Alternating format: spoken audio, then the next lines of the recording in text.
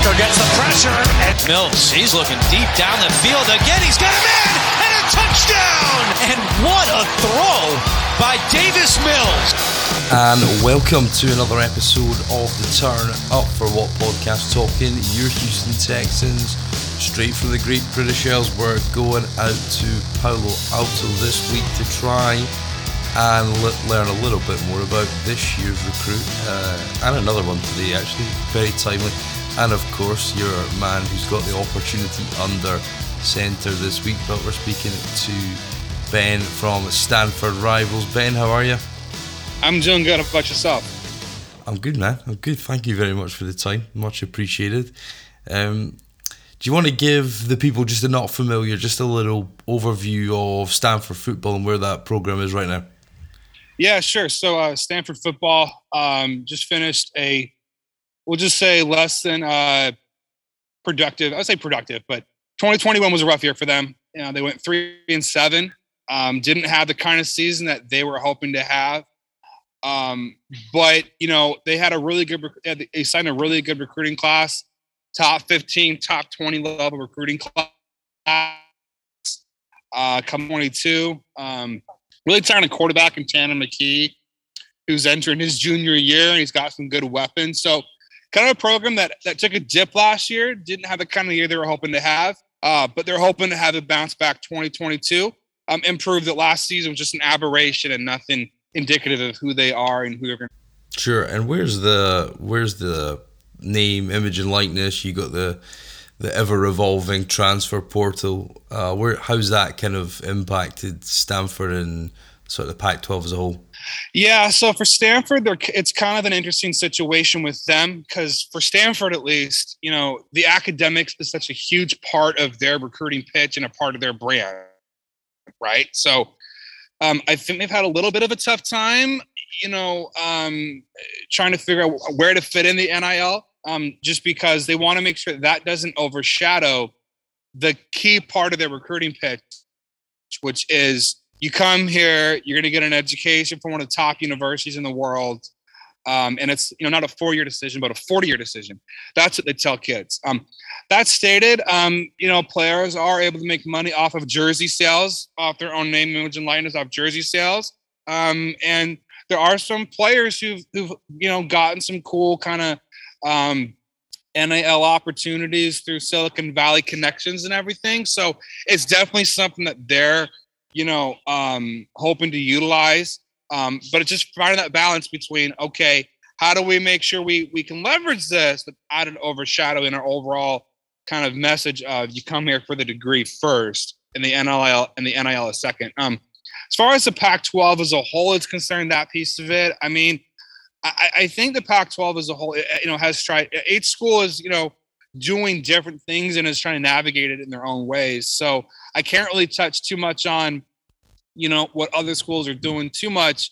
I mean, obviously, you know, some of this is an extension of what's already been going on before, right? It's like, you know, Nike has poured in tons of money into the Oregon Ducks, right, in their program. So that's a school that's going to even more kind of try to enhance things. So now it really depends on the school.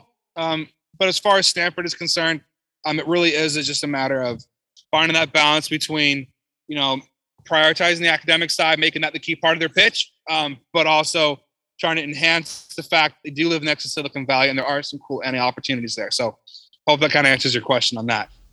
Yeah, and the Texans this year drafted Thomas Booker as a recruit, and kind of him joining the program. What was his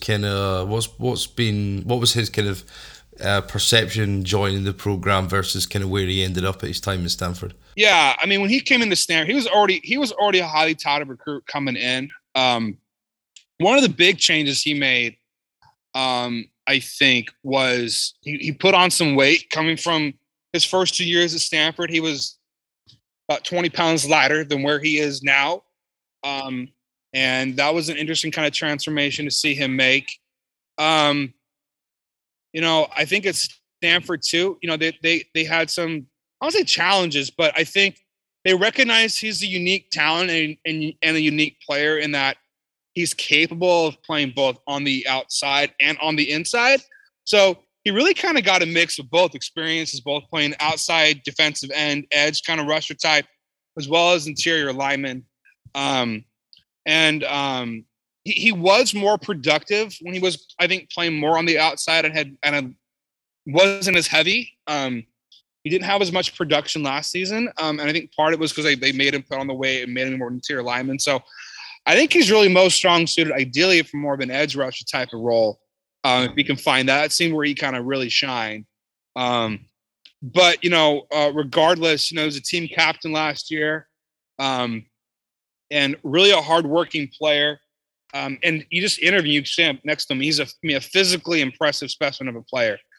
Really big, like I said, big guy, does still, really quick feet. And I think more than anything, what separates Thomas Booker from other players is his intellect.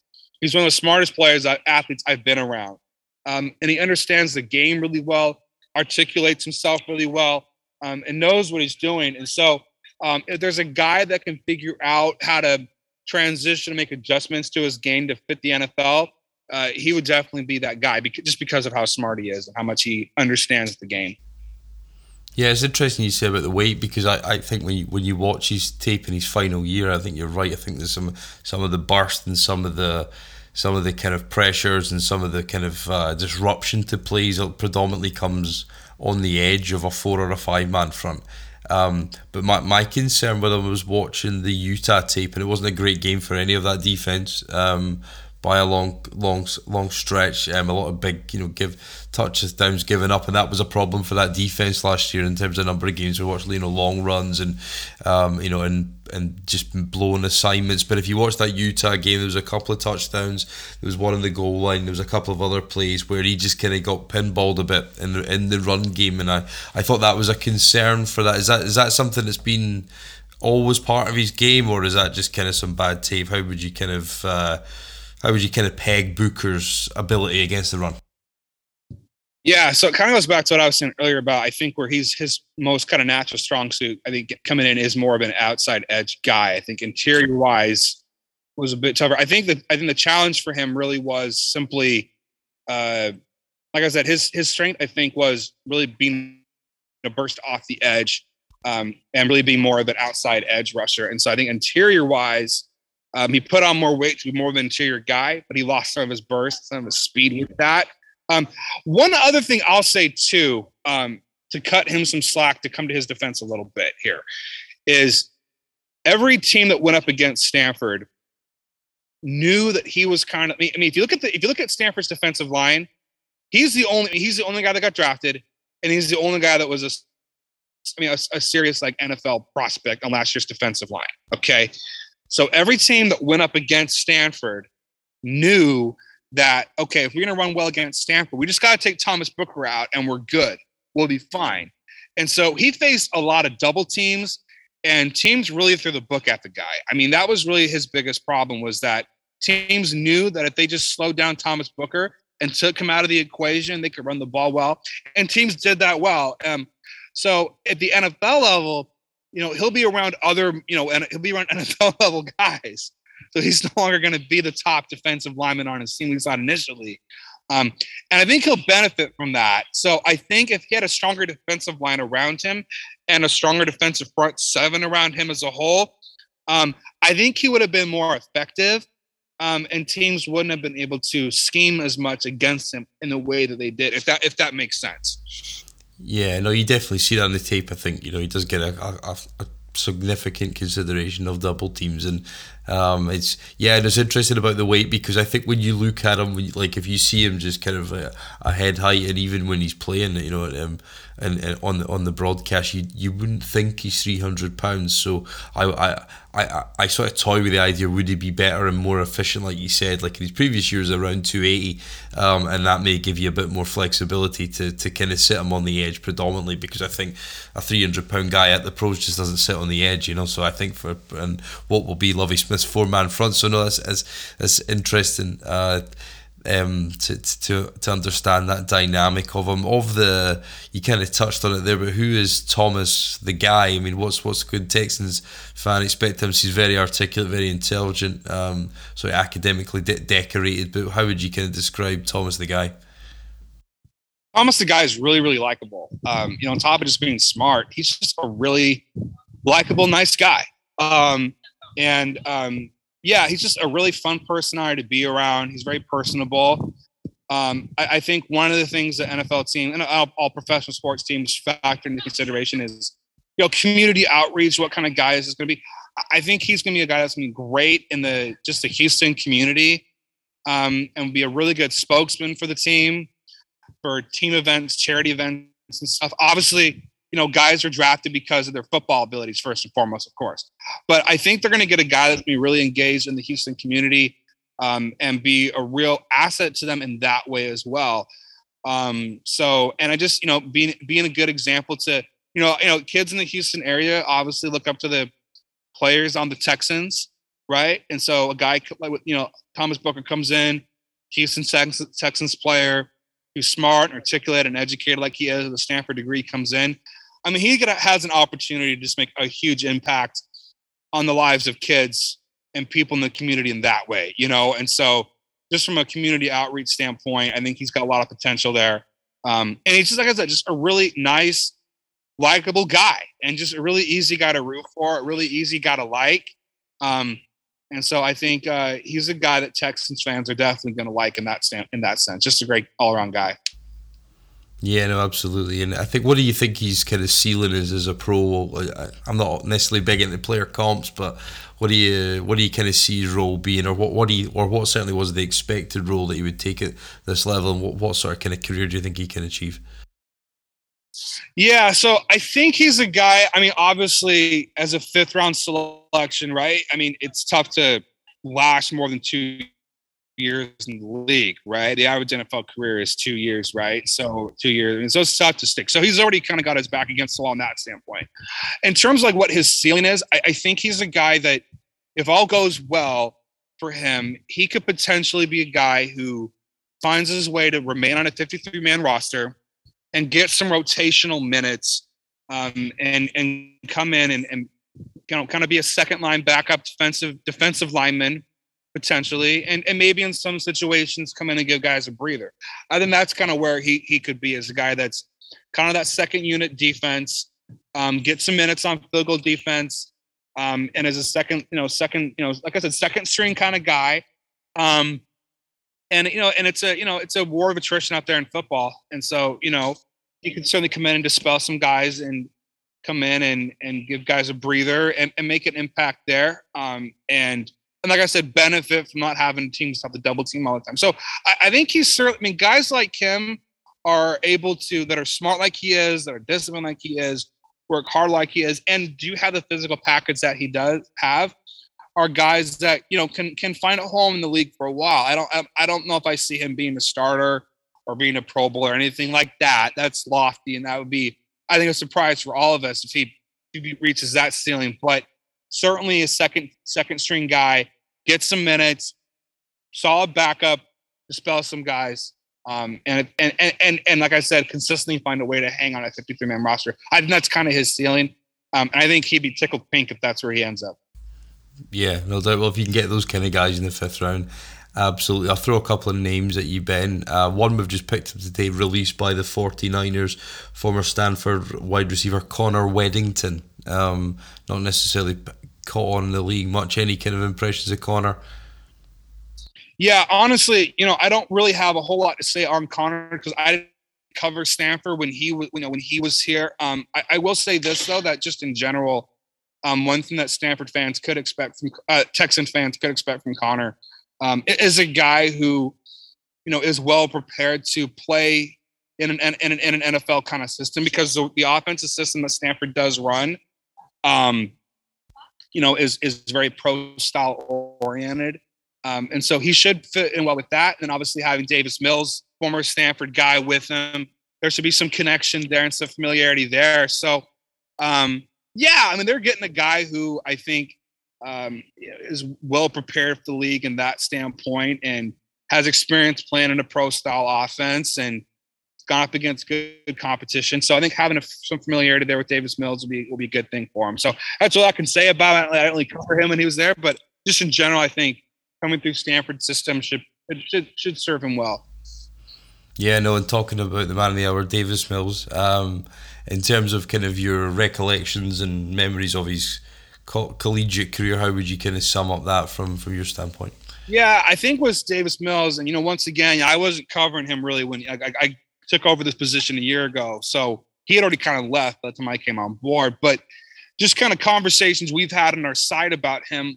One thing I'll say is I think in terms of his time at Stanford, I'm going to tell you, Stanford fans wish he had more time here, right? Because the one year he kind of started and kind of got the reins was the COVID year. Only played 6 games. And so during the limited opportunities he got to play here, he was fantastic. He was really, really good. And he's just another, I don't want to say call Stanford QBU. That's maybe a bit of a stretch, but they've had a lot of good quarterbacks come through here.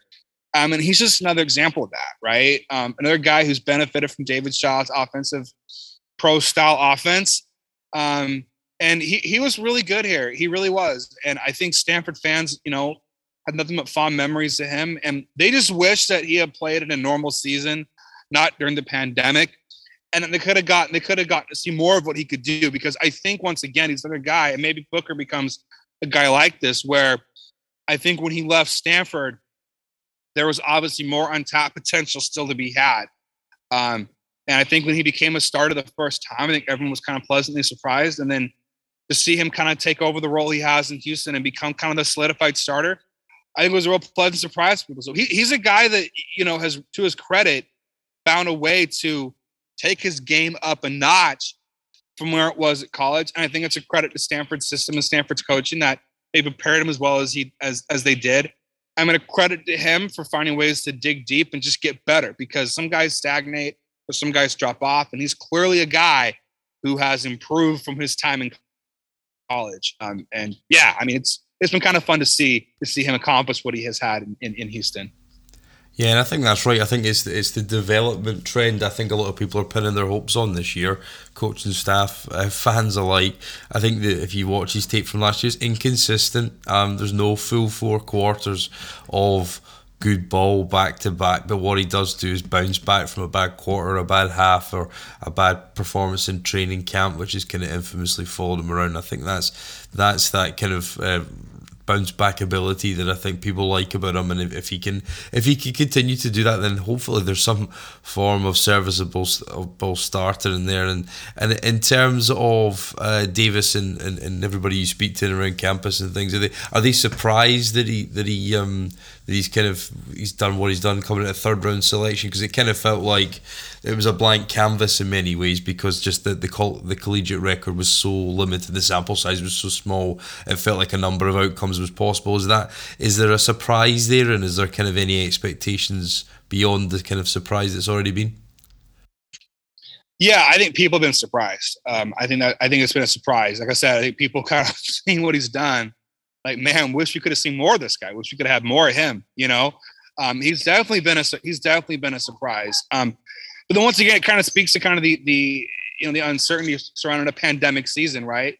When you're only playing 6 games, you don't know what you're getting from guys, right? So yeah, I think Davis Mills has definitely been a real surprise. But I mean, I think at the same time, I think when he left for the pros, I think people kind of just knowing the pedigree of Stanford quarterbacks that have come through there before, Kellen Chris, Kevin Hogan, Andrew Luck, these guys, I think people kind of knew, like, okay, like, maybe he'll be the next line of those guys to kind of succeed in the league. So Stanford definitely has a strong track record of successful quarterbacks. So I think that gave people some hope. But yeah, I think everyone was definitely surprised that he's done as well as he has. Certainly to lock up a starter job as quick as he has. Yeah, I don't think anybody saw that coming. But 3rd round's not 6th round, it's not 7th round. There are guys who do at that level become starters pretty quickly, and he became one of those guys. Yeah, and Kevin Hogan's a guy that we've added the familiarity with Pep's scheme. I think he's a kind of teacher camp role this year, but certainly Texans fans will have memories from playing against Cleveland. But he comes in as well to add to that lineage. In terms of this year, of the Texans kind of more involved in the draft with the Deshaun Watson trade, we've got a couple of extra picks in quite a few rounds. Is there any guys that you expect to declare for this year's draft, Ben, at Stanford, that people should be keeping an eye on? For 2023's draft?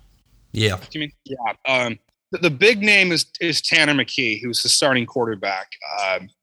He's a guy that, some people have said could maybe go first round. I just did an article on this, and he certainly is a guy that if he has the kind of season that, Stanford is hoping he'll have, he absolutely could be a first-round selection. Just because he's 6'6", 226 pounds, quick release, good footwork in the pocket, and just a really smart player. And he has a cannon for an arm and has no problem throwing in tight windows.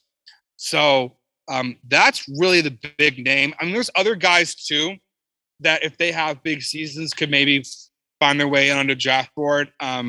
Wide receiver Bryson Tremaine, who's coming off of a broken leg, was prolific last season before the injury. So if he has a big year, he could find his way onto a team potentially. Running back EJ Smith is going to be a junior. If he has a breakout season, I don't think he'll leave the NFL for this year, but he's a guy that's got NFL potential. His dad's Emmitt Smith, so he's got NFL bloodlines for sure. That's always a guy you want to keep an eye on. Tight end Benjamin Urosik, another guy. And then corner on the defensive side of the ball, cornerback Kyu Blu Kelly is one of the top corners in the Pac-12. There was some speculation of him possibly leaving for the NFL draft for 2022, but he's decided to come back and sharpen his craft, hone his skills. And then some guys in the other defensive backs as well. Possibly safety Jonathan McGill, safety Patrick Fields, who grad transferred from Oklahoma and was Alamo Bowl MVP. So there's some guys there in the secondary that can maybe get selected as well as some of the receivers. And then interior lineman Branson Braggs, another guy who could also get selected as well. So there's a few guys that they have. But I would say on the defensive side of the ball, top guy is Kyu Blu Kelly. He's the guy that could see his name called for sure. And then at the offensive side, definitely Tanner McKee. I mean, quarterbacks, are hard to come by. Good quarterbacks are hard to come by. And I mean, I was at Cal before, and I was there kind of when Jared Goff was selected, and he's a guy that went picked number 1 overall, as And even though Cal didn't have a great season, Cal was never very good under him.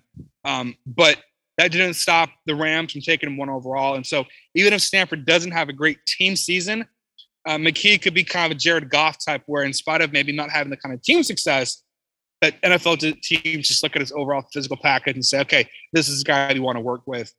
And he can hear his name called first round. So, yeah, those are the names, and McKee being at the top. Well, excellent. Well, thank you very much, Ben, for your time. I think all Texans fans should be keeping an eye on the program for the next couple of years, as there's certainly some close links there with Pep and some of the scouting staff, and they've definitely spent a lot of time on campus. But where can the good people find your work in the Team at Stanford route? Yeah, so the website is stanford.rivals.com. You can also go to cardinalsportsreport.com. That's the domain name of the site as well. So just cardinalsportsreport.com, stanford.rivals.com. Both of those go to the same place. So they can just check out the stuff there. And yeah, I mean, I'll hopefully we'll have some stuff on Thomas, stuff on Davis Mills maybe. And as one of our subscribers calls it, the Houston Texans are now Stanford East. So there's a lot of guys there. So it's been kind of fun to see all those Stanford guys somehow all come to Houston. So it's been yeah. Well, that was Ben from Stanford Rivals. Thank you very much to him and for his time. And we'll be back again next week to try and explore some more of this collegiate class with you. But until then, thank you again. We'll catch you next week.